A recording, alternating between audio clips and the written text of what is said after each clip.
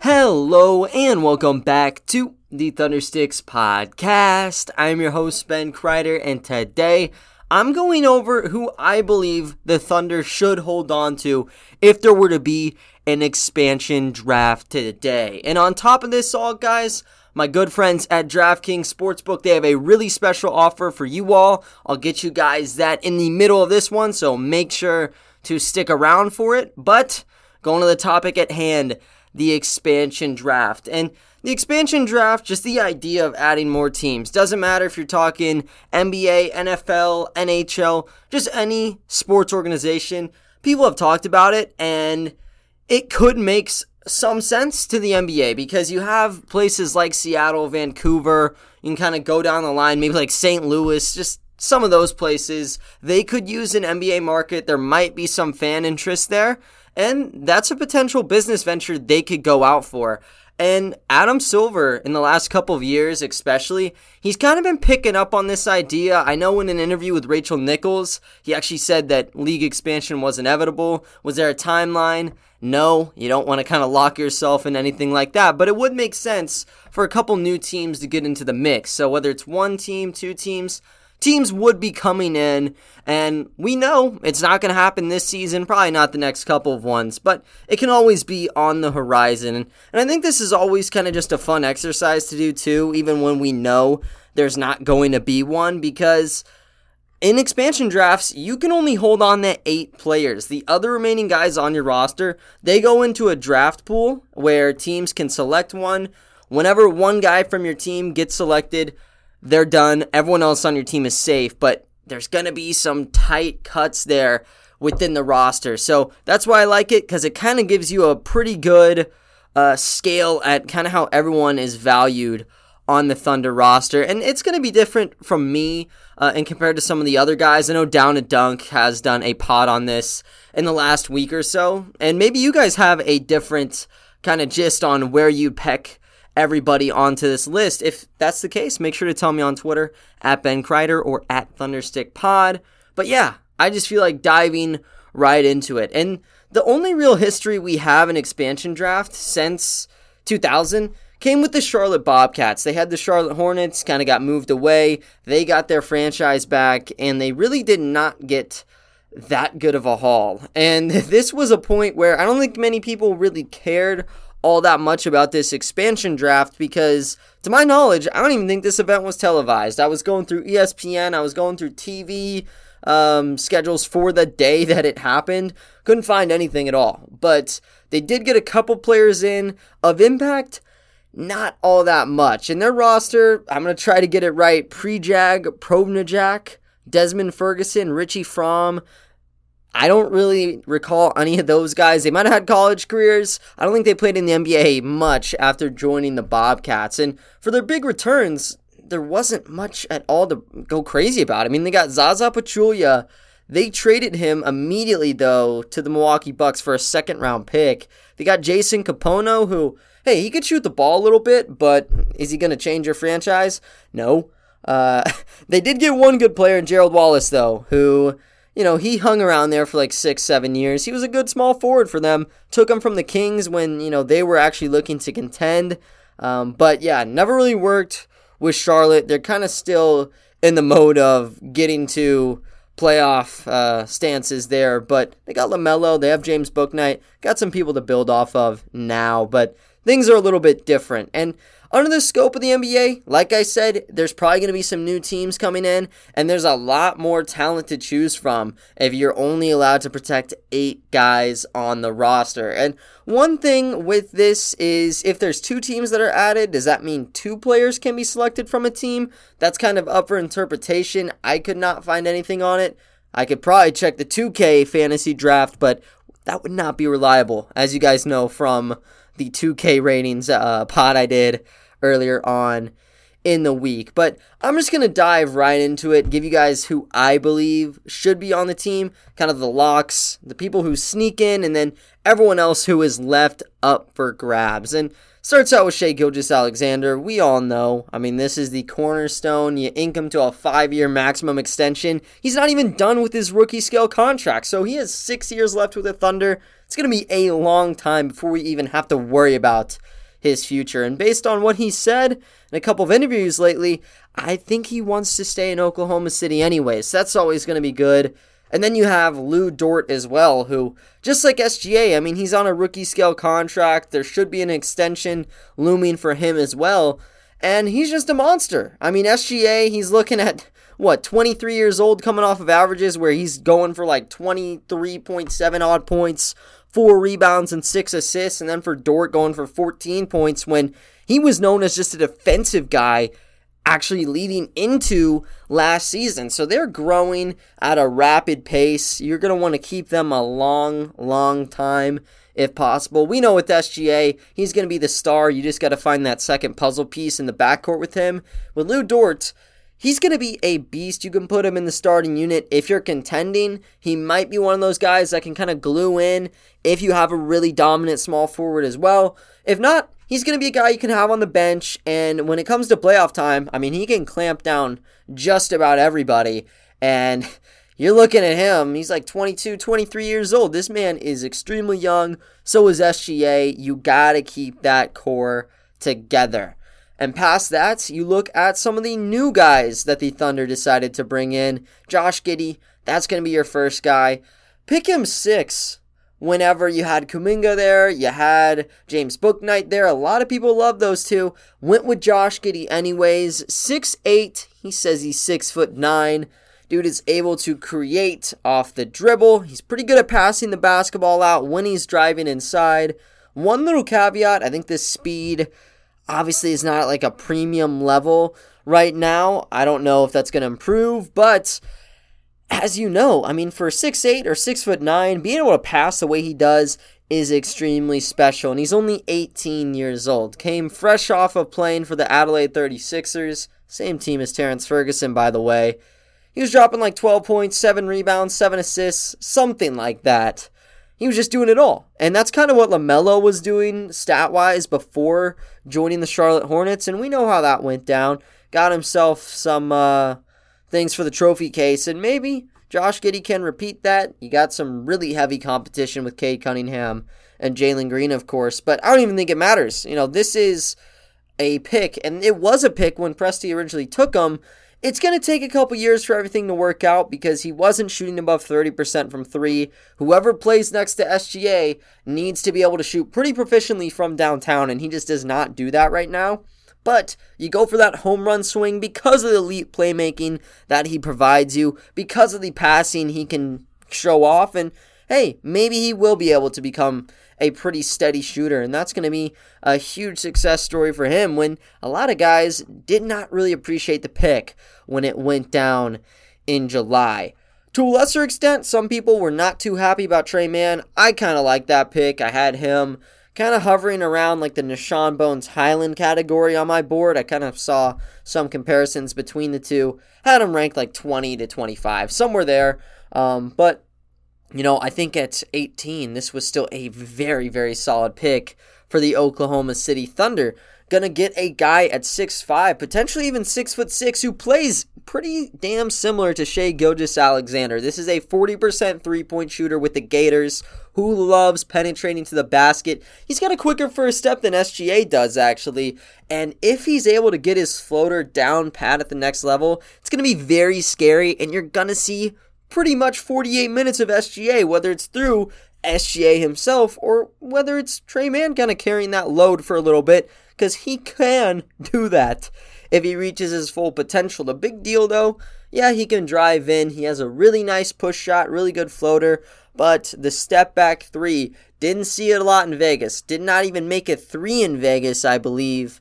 But if he gets the 3 ball going like he did in Florida, it's going to cause some issues. And just like Josh Giddey, he's also pretty young. I think he's only 20 years old, finished his sophomore year with Florida. But Yeah, this is someone else you can kind of build with. There were a lot of people on the board at 18. They wanted to go with Tre Mann. That should say something, and that should probably tell you that he's going to be playing minutes probably this year, definitely in the future. They wanted to hold on to Tre Mann. And when you look at this current set of four, these guys are pretty much all guards. You can try to make a plea that Dort or Josh Giddey could play at the 3. I think if there were to be a starting lineup, you probably would run SGA, Dort, and Giddey there.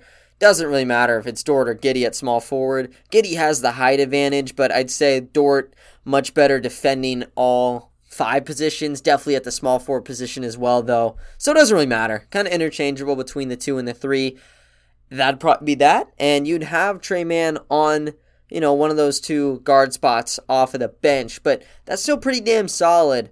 Kind of want to look at the front court, though, once you get past guys like that, and that's where the first, not really big surprise is. It's not a surprise at all, actually. It's Aleksej Pokusevski, and they needed to bring him back. I think I read somewhere from Nick Crane that Poku's like the 15th youngest guy in the NBA still, which is wacky considering he just finished a year of NBA play, and you got guys even in next year's draft class who are just 3-4 months younger than him. It doesn't make sense. He barely made the draft window by like a week or 2. His birthday is like the back end of December. I think the deal was you had to be 19 by the end of the draft's calendar year, so just grazed it and got selected at pick 17 by the Oklahoma City Thunder. And we know the story with Poku. It was just filled with ups and downs. The beginning of his rookie season was, I'm not going to say a disaster. I wouldn't say it personally, but, depending on who you ask, that was a disaster. He could not make his threes. There were a lot of just sloppy passes, and the Thunder were rebuilding. It was obvious. You trade Chris Paul, Danilo's out of there, Steven Adams got gutted out of that roster. It was fine when he was doing that, but a lot of people were critical of him. He went to the G League, really impressed there, came back, and then he was just an absolute monster. So his stats on the season don't really tell you the full story. I'm going to read them out anyways. Shooting 34% overall and 28% from distance on 4.6 tries a game. But when you look post All-Star break, he was shooting like 11 some odd points a game, or scoring 11 points a game. And then the 3-point clip was in the mid-30s. Some of those streaks he had there, though, he could not miss from downtown. Had like a 7 for 7 or 8 for 8 3-point game kind of mixed in there like March or April. But yeah, he was insane. I mean, his highlight reels were really just special. I don't know even if SGA could compare to what he was doing in some of those kind of snippets there, throwing like no-look alley-oop passes, flying out of bounds, by the way, to Moses Brown. Of course it was him. This was the OKC Blue, so there was a lot of just street ball plays going on. But he was doing that, nailing those step-back 30-foot jumpers or just slamming down dunks when he's like a step inside the elbow, and I'd consider that like the same distance as the free throw line itself. So he could fly in. There was so much kind of heading his way, especially at the end of the season. So I just don't think the Thunder could realistically get rid of him. Now, if there was a package this past offseason that they could not have refused and Poku was the deciding factor, maybe you'd sway one way, but you're keeping him under wraps. This dude's 19 years old, 7 feet tall, playing at the perimeter and passing the ball around at will. You want to keep a guy like that around. And even if there's a lot of turnovers, because that was one of his major issues, it doesn't matter. He's so young. And another thing I heard, I mean, this dude's going to have like 8 seasons under his belt or something crazy like that for his like 7th or 8th pro year.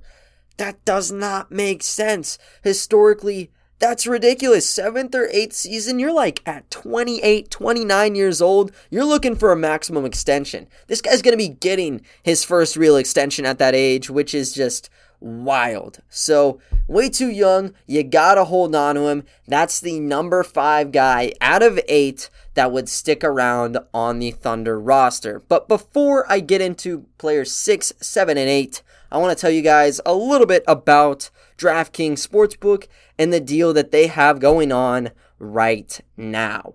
Week 1 may be over, but the season's just getting started at DraftKings Sportsbook, an official sports betting partner of the NFL. To kick off Week 2, DraftKings is giving new customers $200 in free bets instantly when they bet $1 on any football game. Listen up to this because you do not want to miss out. Here's what you need to do. Download the DraftKings Sportsbook app now and use promo code TBPN to receive $200 in free bets when you place a $1 bet on any football game. That's promo code TBPN this week at DraftKings Sportsbook, an official sports betting partner of the NFL. You must be 21 or older in New Jersey, Indiana, or Pennsylvania only. New customers only. Minimum $5 deposit and $1 wager required. One per customer. Restrictions apply. See DraftKings.com/sportsbook for details. If you have a gambling problem, call 1-800-GAMBLER. Or if in Indiana, call 1-800-9-WITH-IT.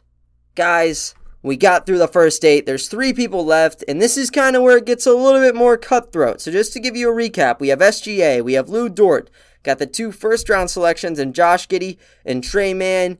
You had to go to the 2020 first and Alexei Pokusevski to round out that 5. But now you go to 6, 7, and 8.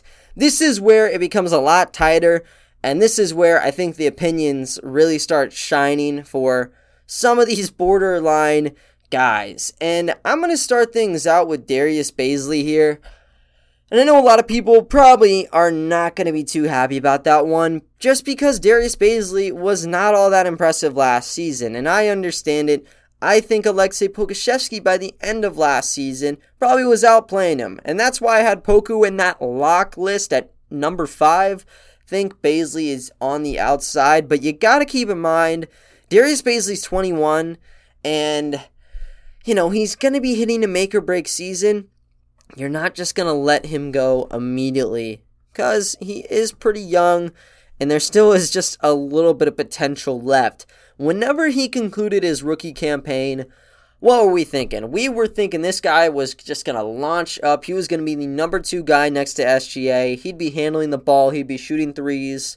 And it'd just be all sunshine and rainbows in Bricktown. But it wasn't like that. The big reason why people believe that was because his three-point shot looked legit. I mean, he was shooting mid-30s from downtown, catch and shoot, pulling up, didn't matter. Even when he did get the ball at the three-point line, if he saw that his defender was closing out or kind of tightening up, he'd get right around him, he'd throw it down inside, or he'd look to kick it out. So it was just a beautiful combination we saw from him. And to that point, it wasn't like he was in the spotlight all that much. And it looked like he was just having that coming out party to where, going into that sophomore season, he would be dominating. And he didn't dominate. It was really just shaky. I guess that's the best word to describe it. But he didn't really ever have those streaks of 2-3 games where he was consistently dominating. He'd have those games where he'd drop 18 and 10 on pretty good shooting splits. But then the next game, he'd have 8 points and 7 rebounds, and he shoots 3 of 11 from the floor. So people were not too fond of that from him. When you look at his actual season stats, though, they don't look terrible because he did average 13.7 points, 7.2 rebounds, and 1.8 assists. But that efficiency that everyone kind of brings up, it's pretty poor for him. I mean, he shot 29% from distance, shooting 5.2 attempts a night. Overall, though, the TS percentage is at 49.1. On paper, that doesn't look all that bad. It's actually 4th worst in the NBA. So efficiency-wise, it was bad. The three-point shot's kind of where that got amplified, though. Really, when you want to take into account, he was shooting above 5 a game. And that's because people were sagging off on him. They wanted to test Darius Bazley's perimeter skills.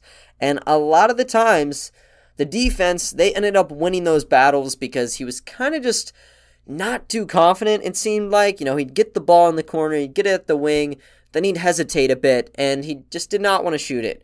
I think with a little bit more confidence just pumped back into him, he's going to be able to excel from there. I think 35% from distance might be a pipe dream right now, but you want to cut that difference. 29% last year, 35% that benchmark. I'd say 32, 33%, you're golden. Lu Dort, for example, he wasn't shooting upper 30s from distance. He was shooting like 34%.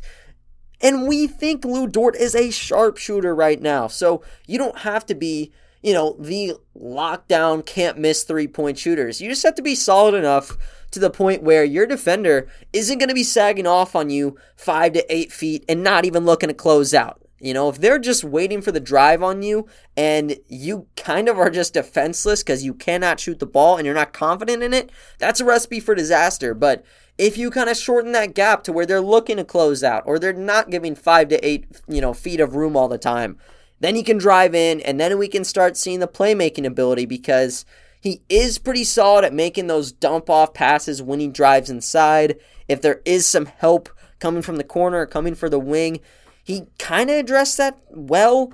We didn't get to see it a lot, though, like I said, because oftentimes we'd see Bays just drive in on somebody when he had a wide-open shot right in front of him.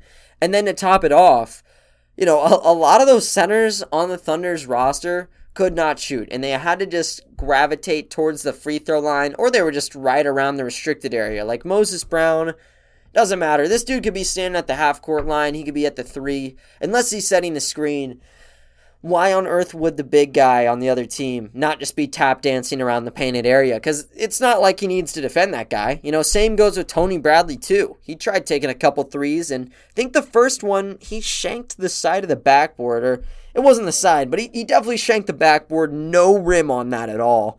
So that was your unit post-All-Star break. Horford and Muscala, a bit different, but you didn't see it a lot after he did kind of endure those injuries. So it might be different based on how Mark Daigneault wants to construct this rotation.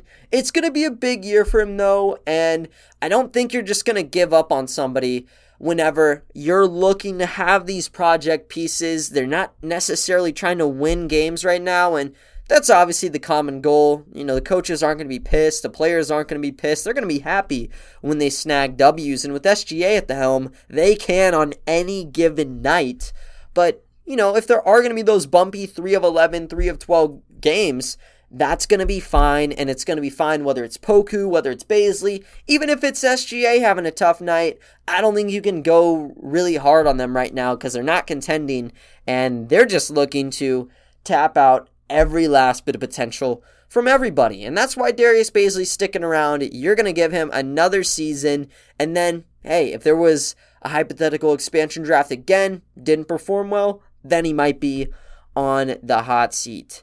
But after Bays, you're looking at bolstering that front court yet again. And this is one where people might be upset. I think it's going to be a lot worse once you get to that 8th one. But I'd actually put Jeremiah Robinson-Earl here. And I think Jeremiah Robinson-Earl, if he was in an expansion draft, would he look more lucrative than some of the other guys that might be off this list? Or might be in the draft pool? You know what? Maybe not. He might not be the spiciest around, and he might be a late pickup. But, if I am an expansion team, I'll go after some vets. But I'm going to be building for the future, kind of mimicking what the Thunder have been doing, maybe the Rockets to a lesser extent. They kind of just lucked into that almost. But yeah, I'd be looking to harvest some young talent. And Jeremiah Robinson-Earl, that would be a solid piece to snag, because is his ceiling all that high of like a star or starting caliber? I haven't graded him that way. I think a lot of people see him as a pretty solid bench guy for the majority of his career. And that's going to be his floor, too. He's not going to be someone who's just out of the league in 3 or 4 seasons. He'll probably be going on contract to contract. Might be a journeyman, might not be.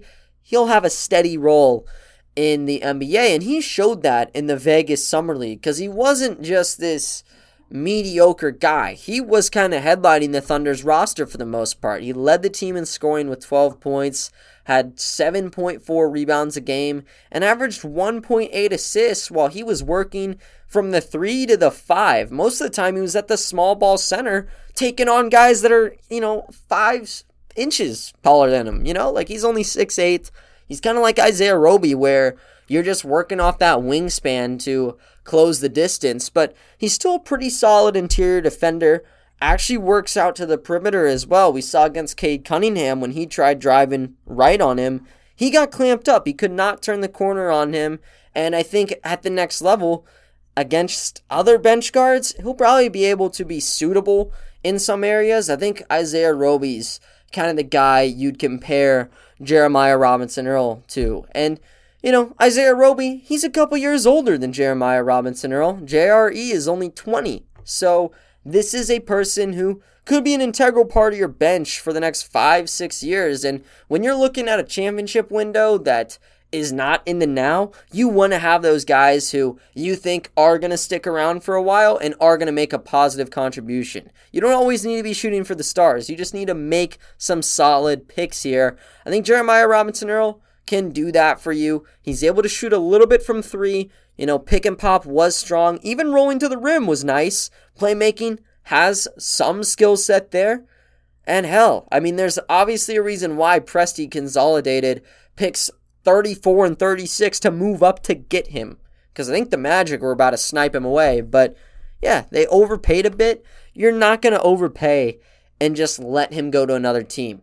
And then you kind of combine that with the fact that Presti's doing this, and Presti is looking to be replenishing and restoring this roster a bit. Yeah, I don't see him going anywhere. So I'll put Jeremiah Robinson Earl at number 7, and then it gets tight. And I would say, in terms of skill on this list, I'd probably put Jeremiah Robinson Earl 8th. However, you gotta look at who's remaining and kind of this tight battle that we have going on. So you got Teo, of course. There's Ty Jerome as well, though.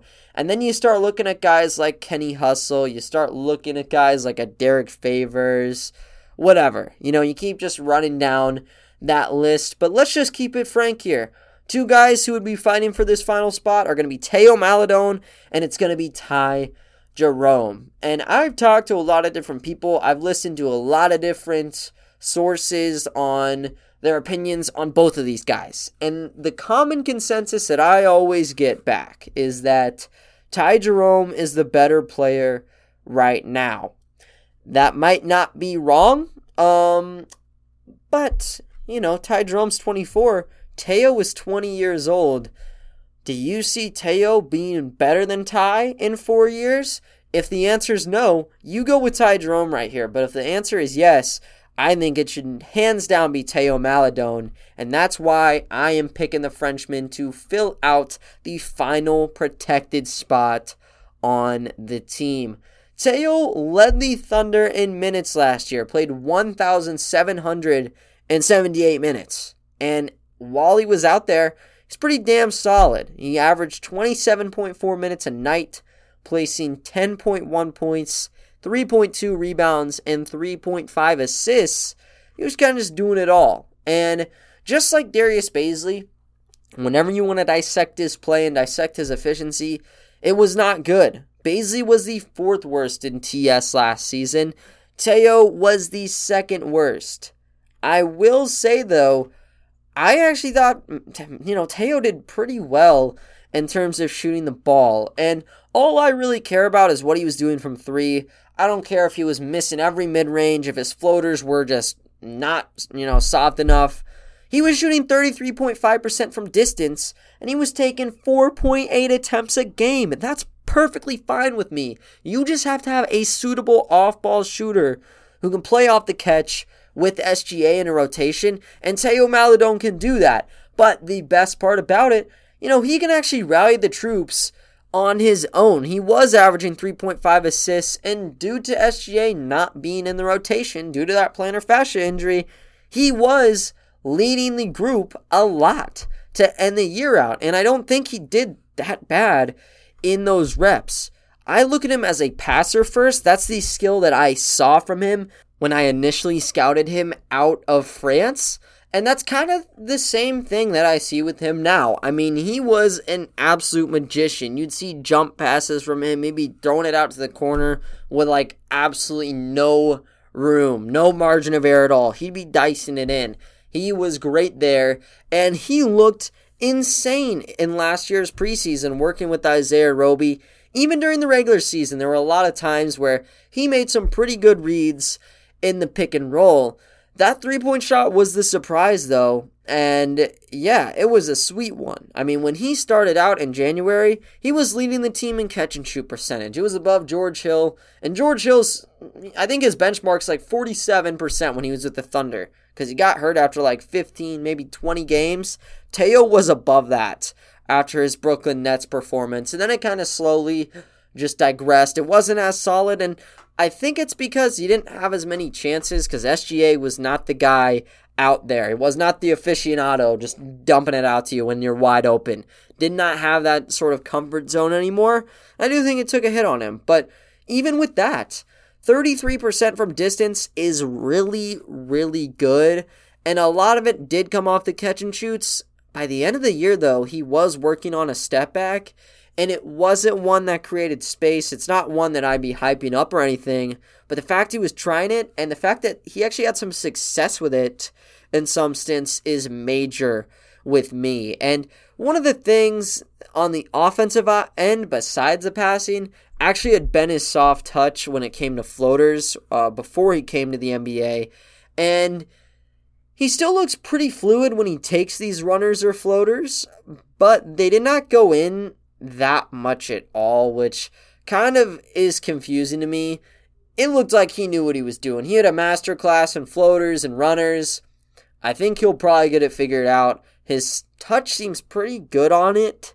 But yeah, it's just one of those head scratchers where you're wondering, like, how are these not going in for him? Because he actually did get a decent bit of space most of the time he wanted to do those moves. But it is what it is. And he has pro moves like that to get those floaters. Big one, off a high ball screen. He's going to get around his defender and kind of back him down with his butt, create a little bit of room, and then he can drive in with, knowing no one's going to block him. If it is, it's going to be a very solid block because it's a chase down block with a hand right there. So trying to go around that to get a clean block is pretty difficult. But yeah, he's just a pretty good pro. And you got to keep in mind, he just turned 20 years old. So that's the reason I'd want to hold on to him. That's going to conclude who actually remains on the team. So I'll say it again. You got SGA, you have Lou Dort, Josh Giddey, Trey Mann, Alexei Pokusevski, Darius Baisley, Jeremiah Robinson-Earl, and Teo Maledon. So you don't really go for positions here. You just go for who you believe in the most. That's who I see as the top 8 right now in terms of who you'd want to continue to build upon. But Ty Jerome is a guy who I think would probably get picked in an expansion pool. He is so refined as a point guard. It's crazy. And we didn't get to see a lot of him last season because he did battle with that ankle strain, had to start with the blue, and then kind of had to wait until his name got called. But as soon as it did, he was a beast. He averaged 10.7 points, 2.8 rebounds, and 3.6 assists while he was out there. And he shot 42.3% from downtown, taking 5.1 a game. Everyone loved him because he looked like Steph Curry out there sometimes. And he can hit 32-footers. If no one's in front of him, I'd probably say that's a 50-50 ball. And you might want to tack a couple other percentage points in his favor because he is unstoppable when he gets going from downtown. And I don't think Teo Maledon's like that. I don't think there's a lot of guys on this Thunder roster that are like that. And 24 years old, he's still pretty young. There's still going to be some more room for improvement in terms of his game. But I just had to go with Maledon due to that age. But yeah, he'd be a very good point guard for any other system. I think the Thunder, they're kind of stacked on guards. I've talked about it here before. They have 9 guards on the roster. And depending on if you want to count Paul Watson now, like you could bump it up to 10 if you want to be that guy. So someone's going to have to get axed. I think it'd have to be between Teo or Ty. Ty just gets the short end of the stick.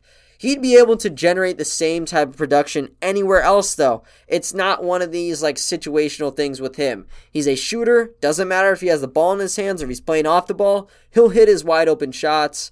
As a passer, though, he's pretty smart, and the IQ is insane with him. He's not fast. He's not really athletic. So he has to be pretty meticulous about what he's doing. But I'd say, he makes some pretty difficult passes look so easy, which is, pretty rare to see from a bench guy for a team. So, yeah, big thumbs up to Ty. I think he would get selected. But, yeah, he's the number 9 guy who's just barely outside. And once you get beyond Ty, I think then it's just like another level of players, of course. You have the 2 centers in Mike Muscala and Derek Favors.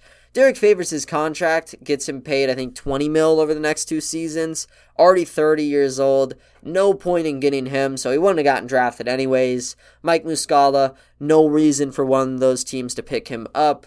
He would be a bench player, but, he's on like a minimum deal for, I think it's like a $7 million over the next 2 seasons. No point from what I see. But, yeah, those 2 clear cuts, nope. Kenrich Williams, he could get picked up by a team, and that would be a really sneaky good acquisition. If the Thunder were looking to contend, I would have actually considered Williams heavily in getting one of these 8 spots because he was probably the most significant player off the bench last year. Just on a night-to-night basis, he was consistent, and he made things count really on both ends of the floor. If one side wasn't working out, he'd always be 2 times as good on the other end. So he was perfect for Mark Daigneault. Doesn't stay on, though, because he is 26. And Gabriel Deck is another 26-year-old. We really didn't even know he was going to be joining the team again until last week. So I don't think it was like the Thunder were just begging to bring him back. Really good passer. Could turn into a pretty solid role player in the NBA, but I don't think the timelines really match with the Thunder anyways. And I don't even know if the minutes are going to be there come tip-off time in October. But beyond them, it's kind of just a handful of other players who might not be as decorated, might not have that same extent of a pro career, but there could be some potential with them. And Isaiah Roby's the first guy. I didn't mention him. I really do draw comparisons between him and JRE. I just think because Roby's 23 years old, you would not want to pick him up. He might actually be back on your team regardless, though, so I don't really think it's that major of a deal. Beyond that, though, you start looking at some of the other youngins, and Vit Krejci is one of them. Brought him onto a full-scale 4-year contract, non-guaranteed after year 1. I really like him. I think the potential is pretty ridiculous for someone who got picked 37th overall. So if it was just me playing personal bias, I would make sure he didn't slip away. I don't think someone would take him, though. I mean, he's 21. You're really just looking to see him as a pretty proficient playmaker. Got to see him passing it out a lot. But, I mean, he showed the ability to dunk. He's kind of athletic, kind of a shooter. Yeah, like, if he had a completely healthy season with Zaragoza, he probably would have been a first-round draft pick this season. So, it was insane value. He could be like Poku, but just like Poku, people are going to doubt him until the regular season starts. I don't think anyone would take a chance on him anyways. Past that, though, you start looking at the two-way guys. Aaron Wiggins, 22 years old. Really good acquisition in the late second for Sam Presti. Gonna be a solid 3-and-D player who I think even if he were to join like an NBA team or if he was playing rotational minutes, he would be all right. I don't know what the ceiling is like for him. So you're not going to take him. Thunder aren't going to protect him. I think he, rejoins you. And then in regards to the other two-way guy with 26-year-old Paul Watson Jr., I believe he's 26 now. I don't think he'd, get taken. I mean, he's 26 for starters here. And then number 2, he didn't even fetch an offer from any of the 30 NBA teams for a full-scale one. So he did have to go for a two-way. Looks like a really good shooter. Looks like a Thunder guy. Like they always want to bring in these people who have a 3-ball but can also defend to some degree. Paul Watson should be able to do that, and he will be able to do that because I don't think anyone would take him. So out of those guys that I think are left on the outside, Ty Jerome and Kenrich Williams would probably be the ones who might garner some attention. I think everyone else, though, would be relatively safe. So that's the roster that I sort of came up with. Not a lot of front court guys. You don't have a center, but to my defense, it's not like the Thunder have any real young centers in the first place. They got rid of Bradley, they got rid of Moses Brown. I'm just going here, positionless basketball, doubling down on what Mark Daigneault looks to be doing with the franchise, and I think I got a pretty good collection of players together. But like I said earlier, if you guys have a different opinion, or you think someone like a Jerome or a Kenrich Williams should have been added, make sure to let me know. You guys can just hit me up on my Twitter page, or you can go to the pod's Twitter page at ThunderstickPod. But other than that, though, guys, that is going to wrap up today's episode. Make sure to check out the next one. If you are an OKC Blue fan, going to have a lot of info there, so you don't want to miss it. But yeah, for this one, that is all I have for you all. So thank you all for listening, and I will talk to you all next time. See ya.